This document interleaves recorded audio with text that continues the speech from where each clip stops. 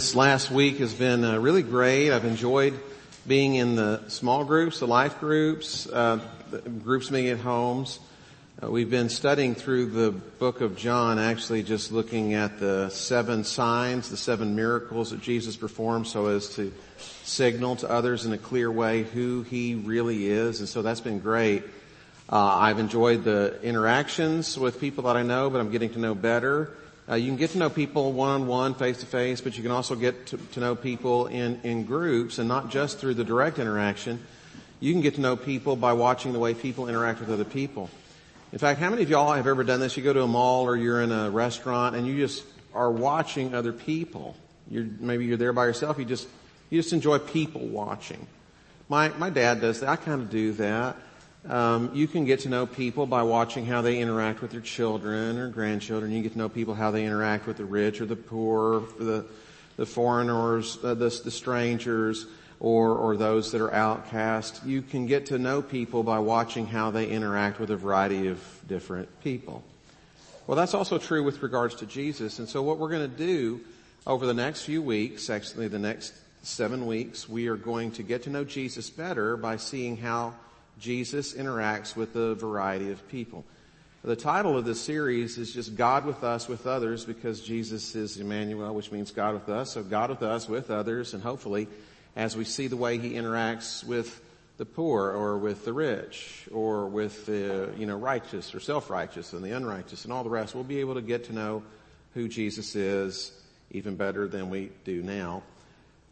Which, by the way, speaking of getting to know Jesus, whether it's in small groups or through this series, I really want to encourage you to try watching The Chosen. How many of y'all know what I'm talking about? The Chosen. Okay, several of you here. Okay. If you've not heard of this, it is the largest crowd-funded series of its kind. You can go to your app store on your iPhone or smartphone or iPad or whatever your device is. Download The Chosen. It's free. And the chosen, the Messiah, the chosen one of God, that's what's being talked about here. It's just a representation of Jesus. And there's a tagline that is simply, see Jesus through the eyes of those he touched. That's the whole idea. And Paul Didion, who introduced me to the series, and we agree, and I think Pam Kang, I visited with her about this before. It's probably the best presentation of Jesus on film that you're going to find. Now, all kinds of different Jesus films and movies show you something, but I love the way that Jesus comes across here. And so really, it's not just for believers. If you're an unbeliever, I would just encourage you, take a look. They present Jesus really, really well, biblically responsibly, and in a way that just kind of resonates with the Jesus that I've come to know over several years. But hopefully you'll be watching that as we're doing the series and going through the small groups and all the rest. But for now, today, let's go ahead and kick off this series of God with us, with others, by looking at God with us, with the worldly rich. We're going to look at one character in particular who interacts with Jesus. His name is Zacchaeus. Let's go ahead and stand out of respect for God who's speaking to us through his word. The text is Luke chapter 19, verses 1 through 10. Jesus entered Jericho and was passing through. A man was there by the name of Zacchaeus. He was a chief tax collector and was wealthy. He wanted to see who Jesus was, but being a short man, he could not because of the crowd. So he ran ahead and climbed a sycamore fig tree to see him, since Jesus was coming that way. When Jesus reached the spot, he looked up and said to him, "Zacchaeus, come down immediately. I must stay at your house today." So he came down at once and welcomed him gladly. Now, I have to warn you that in these retellings of the stories, things are rather compressed. I believe that right here in verse 6, he came down at once and welcomed him gladly to his house. A lot transpires there in that brief little verse. Verse 7, it says, all the people saw this and began to mutter, "He has gone to be the guest of a sinner." So they're muttering quite a bit even after Zacchaeus is no longer in the picture. But Zacchaeus stood up. Probably he's in the house. Probably they've had a meal together. Probably he's standing up from the table, would have been reclined on one arm, stands up, and he says to all after having visited with Jesus, and said to the Lord, "Look, Lord, here and now I give half my possessions to the poor. And if I have cheated anybody out of anything, I will pay back 4 times the amount. Jesus said to him, today salvation has come to this house, because this man too is a son of Abraham. For the Son of Man came to seek and to save what was lost. May God bless the reading of His Word. You may be seated. When it comes to Zacchaeus, the text is really clear. It tells us a couple of very simple things. He was wealthy and he was a tax collector. And this shows us that basically anyone can receive Jesus. Anyone can come to faith in Christ. But financial resources oftentimes are a rather large roadblock. But let's just go ahead and think through Zacchaeus. Who is he? He's a wealthy tax collector. Now, in our day, of course, tax collectors are different than the ones back in Jesus' day. Nobody really likes paying taxes that much. If you do like paying taxes, I want to meet you, because I've never met a person who enjoyed paying taxes. And it's unfair. We just don't like IRS agents either. If you work for the IRS, we're very glad that you're here. We welcome all kinds of people. And if somebody asks you, what do you do for a living? You're probably not going to tell them, I work for the IRS. You just say, I work for the government. And I'm sorry, that's really not exactly fair. We don't like paying taxes, especially now that we know we don't really need to send the government our money. They can just print more. And so when we send in our tax form this year, we're just sending in a ream of paper and, like a cartridge of ink, and just saying, here, use this, keep the extra leftovers. Okay, we're not really wild about taxes. In Jesus' day, though, it was different. Tax collectors then were unparalleled by tax collectors in our day, because tax collectors in Jesus' day were employed by the Roman government, the foreign occupying force. And whenever Rome would come into a territory and conquer a colony, of course, they would want to keep the people down. And one of the ways to do that was with heavy taxation. The burden was significant. It wasn't fair. It was exorbitant, because whenever the Romans would come into a territory, whenever they would move into a space, they would basically take bids. And people would put in a bid. I think I can raise this much money for the Roman government. And whoever had the highest bid was the person who received the right to tax collect in that area, in that region. And so it went to the highest bidder, which meant the tax collector has to work really hard to get what it is that he bid. And if the tax collector collects more than is actually contracted to be given to the Roman government, he gets to keep the extra. He gets to line his pockets. So in short, the tax collector was somebody who was a government-supported, legalized thief. Nobody likes a person like that. On top of all of this, besides just betraying his people, even tax collectors apparently didn't really like themselves. They didn't like other tax collectors, because you can't betray your people without fracturing your soul in the process. On top of all of this, we know that he's a chief tax collector. We don't know exactly what that meant. Is he a tax collector over tax collectors, or is he a chief tax collector because his area is extremely big? We're not exactly sure the meaning of the word here. But he is the chief tax collector of a city like Jericho, which is a centrally significant trade center. So he's very wealthy, and he would have been looked upon by other people as a chief trader, as an apostate of apostates. Nobody liked the tax collector. The Roman soldiers didn't like tax collectors, because even though the tax collector worked for them, they had no respect for somebody who would betray their own people, because even though the Romans occupied a territory not their own, they didn't betray their own people. Jews didn't like tax collectors. Tax collectors didn't necessarily like tax collectors. There's this moment in Luke chapter 18 where Jesus tells a story about a tax collector who goes to pray, and he prays, and he doesn't even look up to heaven, can't even look up to the sky, beats his chest, says, Lord, have mercy on me, a sinner. And you think, well, is that an extraordinary tax collector? No, I think a lot of tax collectors felt that way, completely, utterly unworthy, utterly alone. If you've watched any of The Chosen, you know that Matthew, who's a tax collector, is very lonely. Nobody wanted to have anything to do with him. The only time anybody would interact with the tax collectors when they had to, under the force of Roman soldiers. Roman soldiers would oftentimes accompany the tax collectors, because people would want to attack the tax collectors, and because people wouldn't want to pay. And so the Roman soldiers had to be there so as to enforce the tax collection.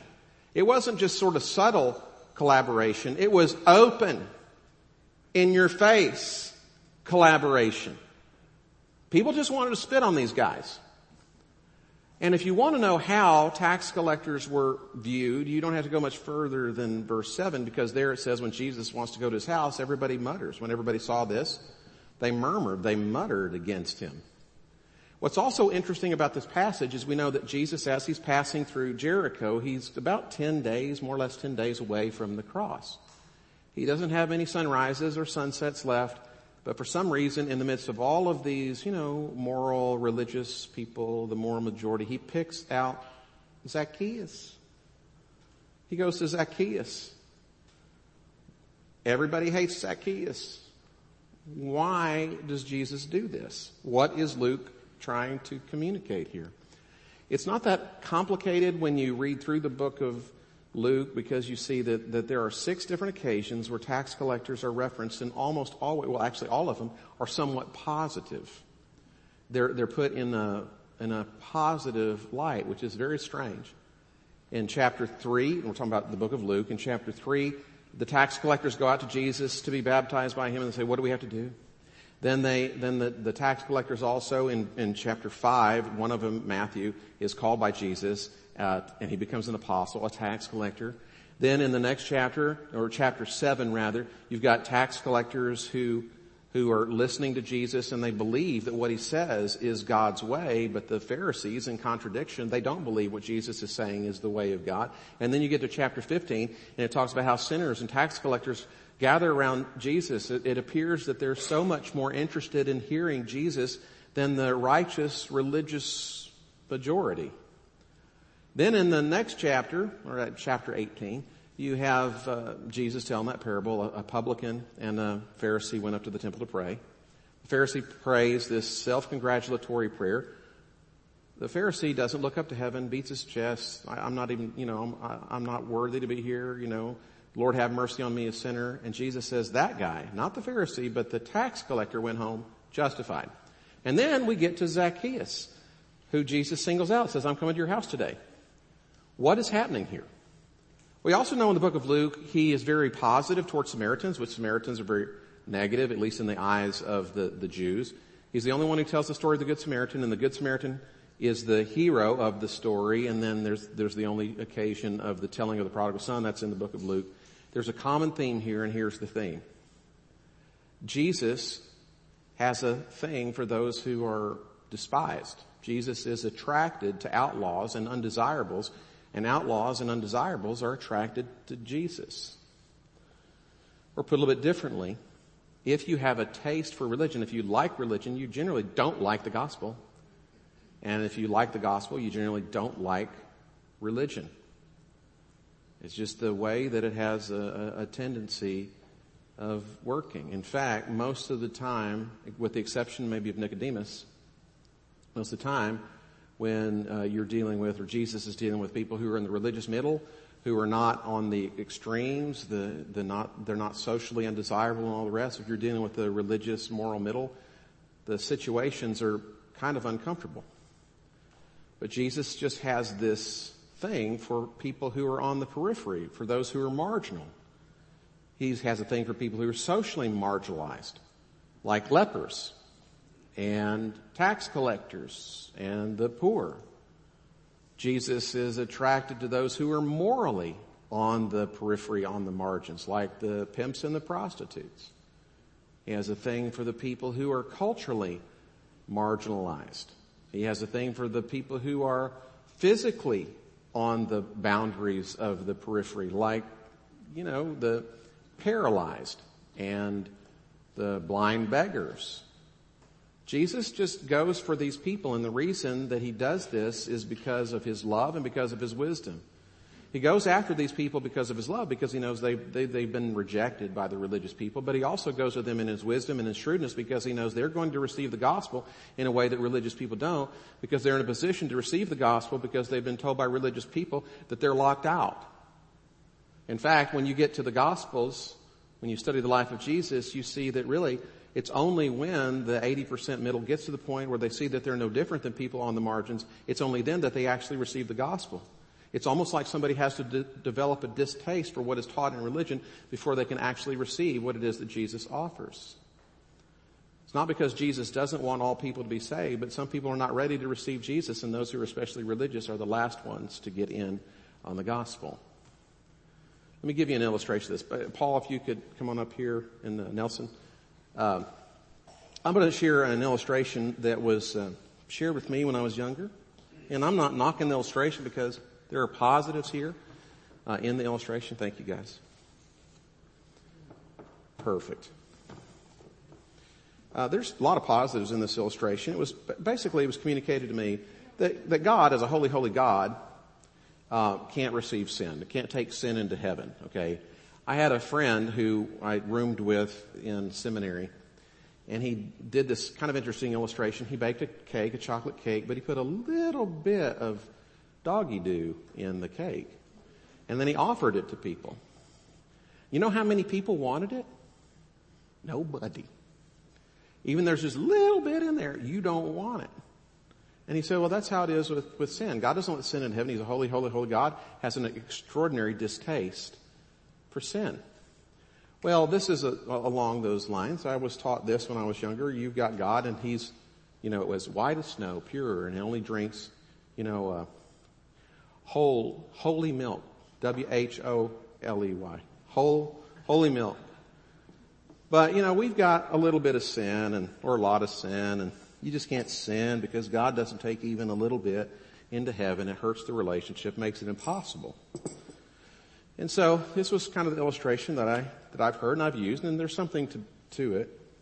If you put a little bit of chocolate in there, you'd say, well, that's like 0.001%. I mean, it's not most of it, but you stir it up, and you know what? Sin permeates the whole.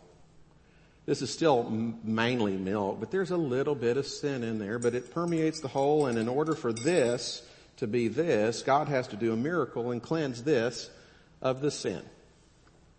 We've all sinned and fall short of the glory of God. But then there are people like, I'm not going to mention any names. Tolbert. And, I'm kidding. Actually, I'm praying for him because he's going to be taken off for 5 months. I'm going to miss him so much. I don't have to use somebody else for illustrations now. But you got, it's a little bit. Yeah, add some more? Okay. I'm sorry. Tolbert, most of the time I don't take people correcting me from the floor, but I'll do that. All right, there we go. So there, it's a little more chocolatey. So, that's chocolate milk and that's chocolate milk. They both need to be purified. They're both equally in need. Neither one of them is this. But frankly, if this has a sin problem, this really has a sin problem. I mean, we all need Jesus, but, some of us just need Jesus a lot more. That's kind of what I came away from this. Like, yeah, everybody needs to be saved. Or here's another illustration. You probably heard this. God's on one side of the chasm, you're on the other. If you're going to get over to God, well, it's 100 yards away. If you are a long jumper like Bob Beamon and you can go 29 feet plus in the air, you're still going to be dead at the bottom of the chasm. You're not going to make it. You're going to fall short. All have sinned and fall short of the glory of God. But then there are some people, maybe, a little kid, he jumped 3 feet. Doesn't jump near as far, still equally dead at the bottom of the chasm. We all fall short of the glory of God. But some of us jump further than others. Now, the problem in this thinking, and it is a problem, is, yeah, we've sinned. But we're not like these people. Back in Jesus' day, everybody knew that they'd sinned. Remember the time when the woman gets stoned and Jesus says, he who is without sin, cast the first stone. Nobody throws a stone. You know why? Because they know they've sinned. There's this whole sacrificial system and there's this whole priesthood. You know why that's there? Because everybody knows they have sin that needs to be covered. It's just that there's us normal people and the sinners. there's us, and then there's the tax collectors. They're just categorically in another world. Now here's the problem with that. It's kind of right, but it's sort of pretty much all wrong. Because what the story of Nicodemus teaches us, or not Nicodemus, Zacchaeus, what the story of Zacchaeus teaches us is not just that even sinners can be saved. It's that only people who see themselves as sinners can be saved. Jesus is passing through town, and he picks out Nicodemus, Zacchaeus. We got to get rid of all the Emuses in the Bible.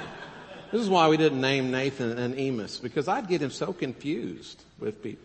No, Zacchaeus is singled out. Zacchaeus, Jesus says, I'm coming to your house today.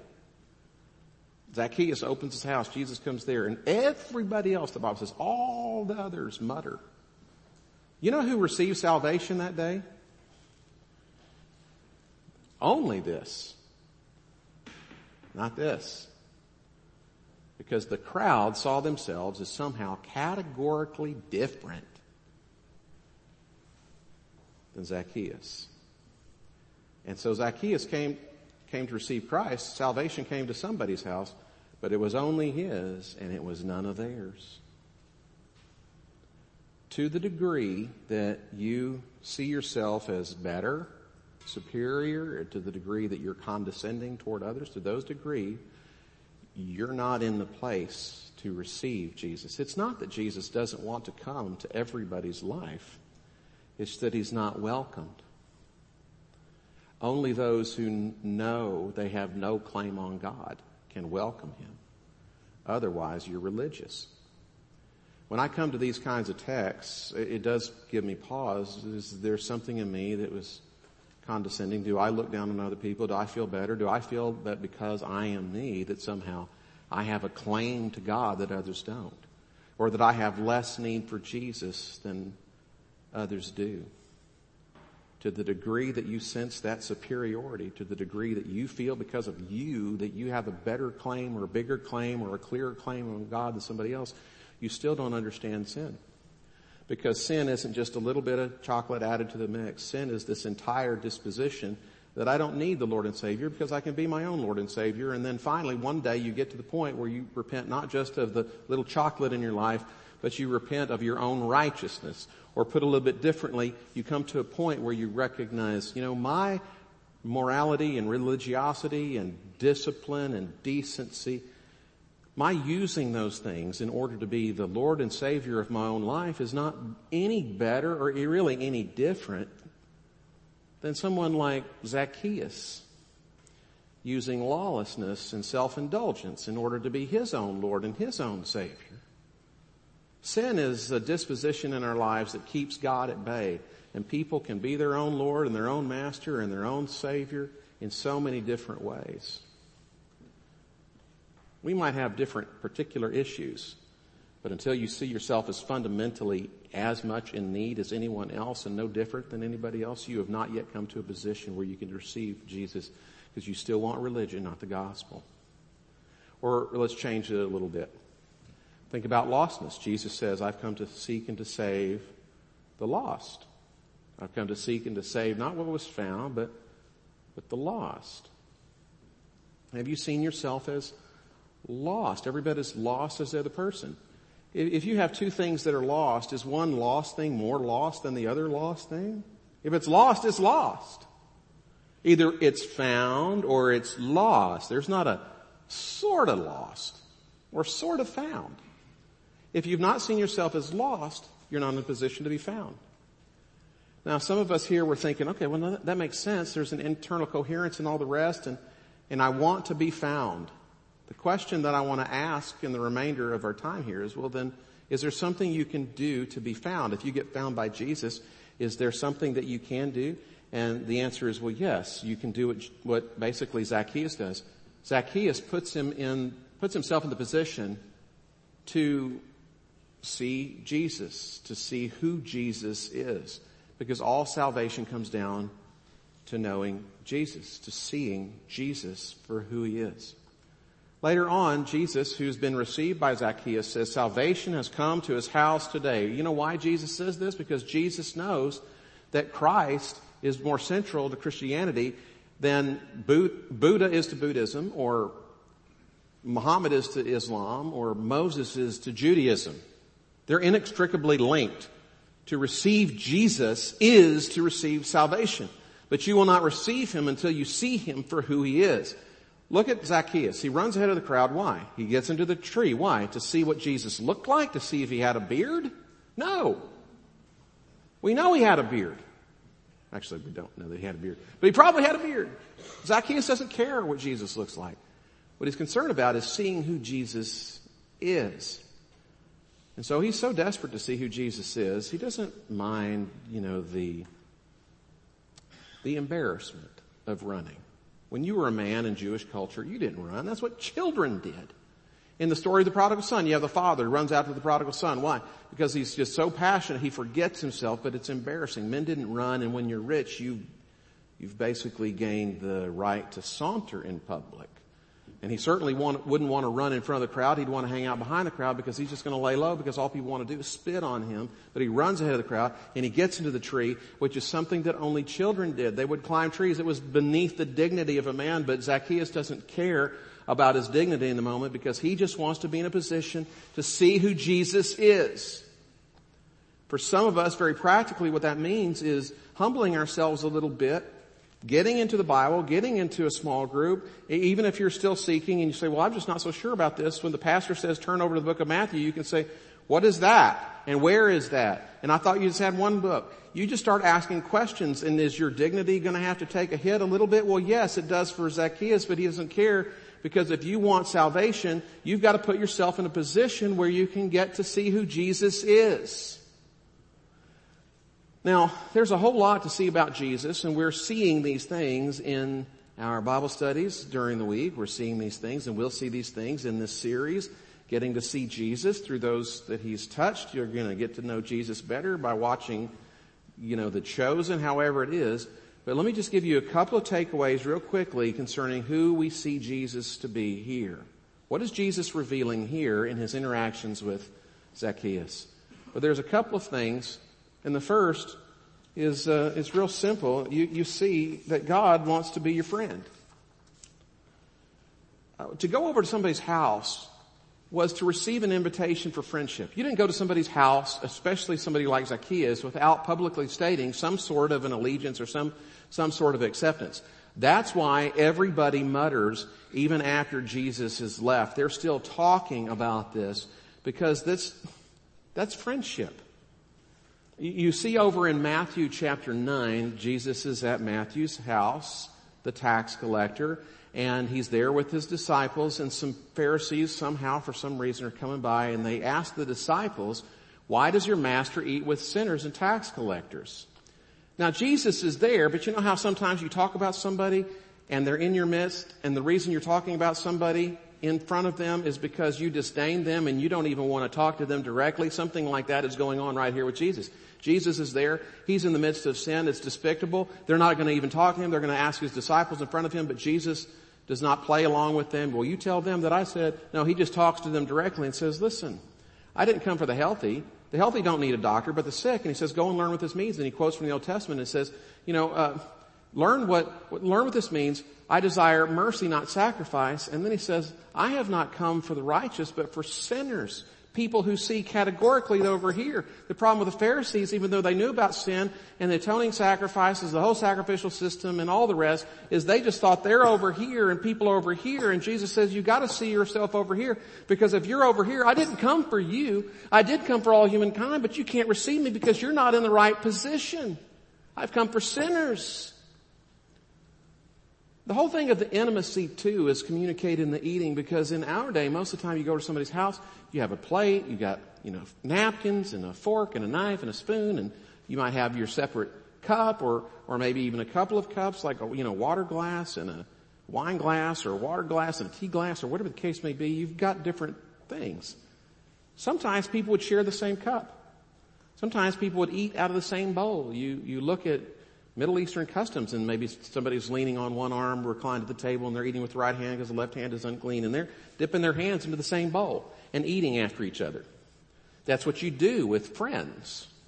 That's what you do with family. I was thinking about, when I was growing up, my mom would tell me, don't drink after those other kids. You'd go play and you'd have one bottle as a, elementary school or junior high or high school, or you'd be, playing on your basketball team or football team, or somebody had a drink and they were going to share it with you. And the only way you get it is if you drink after them. Mom said, don't drink after these people.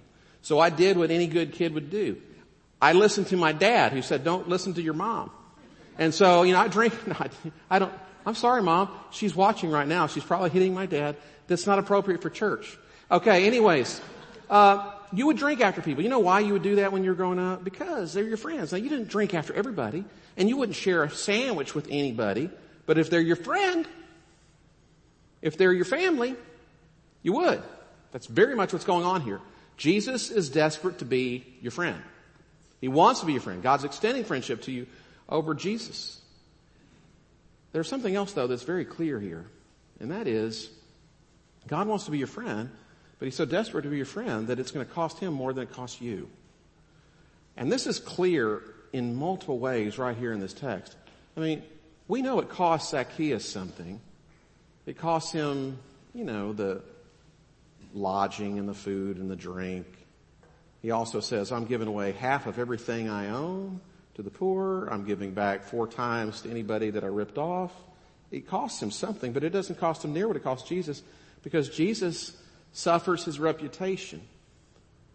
There's this passage over in Philippians where a certain version, I think the King James Version, talks about how Jesus made himself of no reputation. When you're a good person, especially in Jesus' day, the thing that you guarded more than anything else was your reputation. And when you're God, to give up your reputation, that's giving up a lot. Zacchaeus already was disreputable. No, everybody murmured against Zacchaeus all the time. That's not anything new. But Jesus enters into the murmuring, and now everybody, including the moral majority and the religious central folks, everybody in town, the Pharisees and the normal people, and everybody's murmuring against Jesus. All of what Zacchaeus has probably deserved, Jesus undeservedly is getting, but he pays that price so as to enter into a relationship with you and with me. We also know that when you go a little further in the story, like 10 days later, Jesus goes up on a tree of his own. Voluntarily, he allows himself to be lifted up. And this is where a lot of people, Jews in particular, have had difficulties, because the whole concept of a crucified Messiah was a contradiction. The Holy One, the chosen, the Holy One of God, crucified, hanged on a tree, that can't happen. The Messiah, if he were the Messiah, couldn't possibly deserve this. Now, as Christians, we believe, because of the resurrection, that's right. He doesn't deserve this, but he did it for someone who didn't deserve it. You go to the Old Testament law, it's pretty clear. Deuteronomy chapter 21, verses 22 through 23. If anyone is found guilty of an offense deserving the death penalty and is executed, and you hang his body on a tree, you are not to leave his corpse on a tree overnight, but are to bury him that day, for anyone hung on a tree is under God's curse. Now, in the 2nd century BC, just about 150 years or so before Christ, there was a scholar who was associated with the Essene community, which would have been in the, north of the Dead Sea area. There was this Essene scholar or someone associated with them who basically reinterpreted Deuteronomy.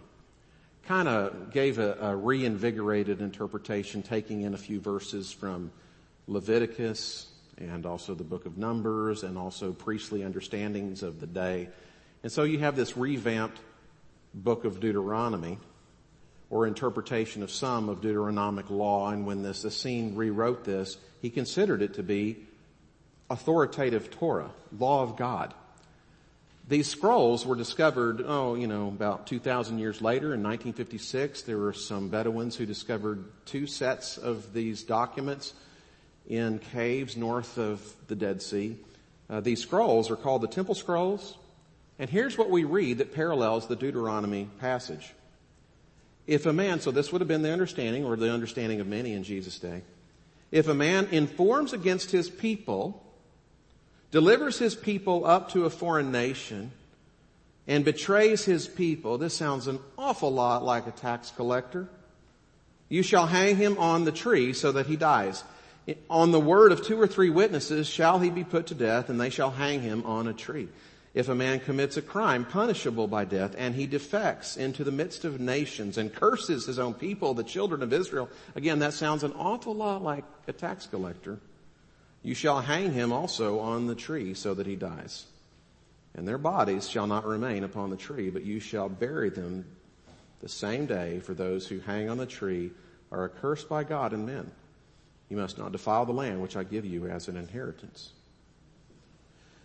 On a hill called Golgotha, history tells us, Jesus voluntarily hung on a tree. Why?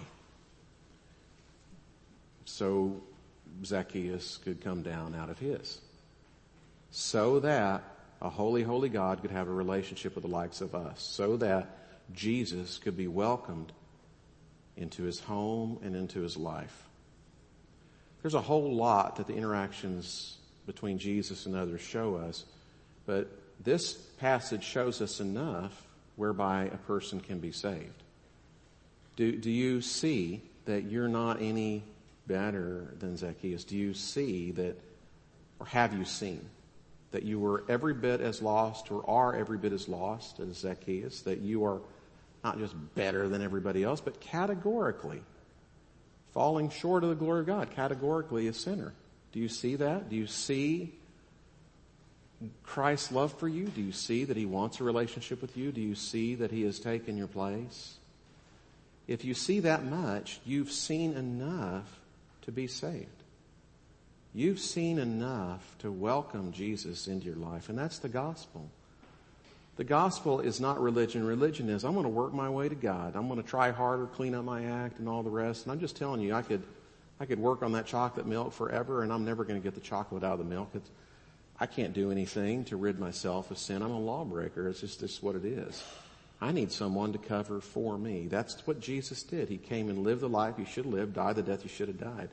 Because the gospel is not, you work your way to me. The gospel is, Jesus says, I'm coming to you. You open up your house, I'm coming to you today. Zacchaeus didn't even invite Jesus. Jesus invited himself in. In fact, this whole notion of, well, you say a prayer so that one day when you die, you can go to heaven, that's a little bit off. What the gospel is God wants to come right smack dab into the middle of your life right now if you'll just receive him. And he's done everything to make that happen. Do you see your need? Do you see yourself as someone who's lost? Do you see Christ's passion for you? Do you see that he's taken your place? If you do, well, you can receive him. And I'm going to give you an opportunity to do that right now. Let's go ahead and bow for a word of prayer. Every head bowed, every eye closed. I'm not tricking anybody into doing anything that you don't want to do. But if you've kind of come to a point where you recognize, yeah, I know, I've tried to be my own savior. And it wasn't just through the bad things that I did. Even some of the good things I'm using in my life to sort of stay in control and to cover myself. That's the problem. It's your independence from God. It's that you've not wanted anything to do with him, and you've done it in different ways, through your lawlessness and sometimes even by keeping the law. It's crazy how creative we are to keep God at a distance. But maybe, just maybe, you recognize that you're lost, and Jesus only came to save lost people. You know that you're a sinner, and you know you need forgiveness. You need him to save you. If you recognize that and his passion for you and what he's done, you could simply pray right now. Just between you and God. God, I know I've sinned. I know I've fallen short. And it's not just that I did some things wrong. I did some things wrong knowing them to be wrong. And I've even done some good things, even religious things. But the whole point in doing that was somehow to earn your favor, because I preferred religion over the gospel. And I didn't really come clean in terms of just asking for the forgiveness. I thought that this was about earning it, and what I'm discovering is it's 100% by grace. And so God, right now, I confess, I'm lost. I need to be found. I know that I'm a sinner, and I need salvation. And for some reason, God, you still want to come in and be my friend. And I also know that you paid the price for that to happen. You sent your son, Jesus Christ, who lived the life I should have lived, died the death that I should have died. He lived the life I should have lived, and in order for me to come down and be with him and him with me, that he was lifted up on that cross and bore the curse of my sin for me. And so God, I know I have no claim on you, but I also know that 100% by your grace, you want to come in to my life and be my friend. So right now I'm accepting Jesus. I accept Christ as my Savior and as my Lord. Thank you, God, for saving me.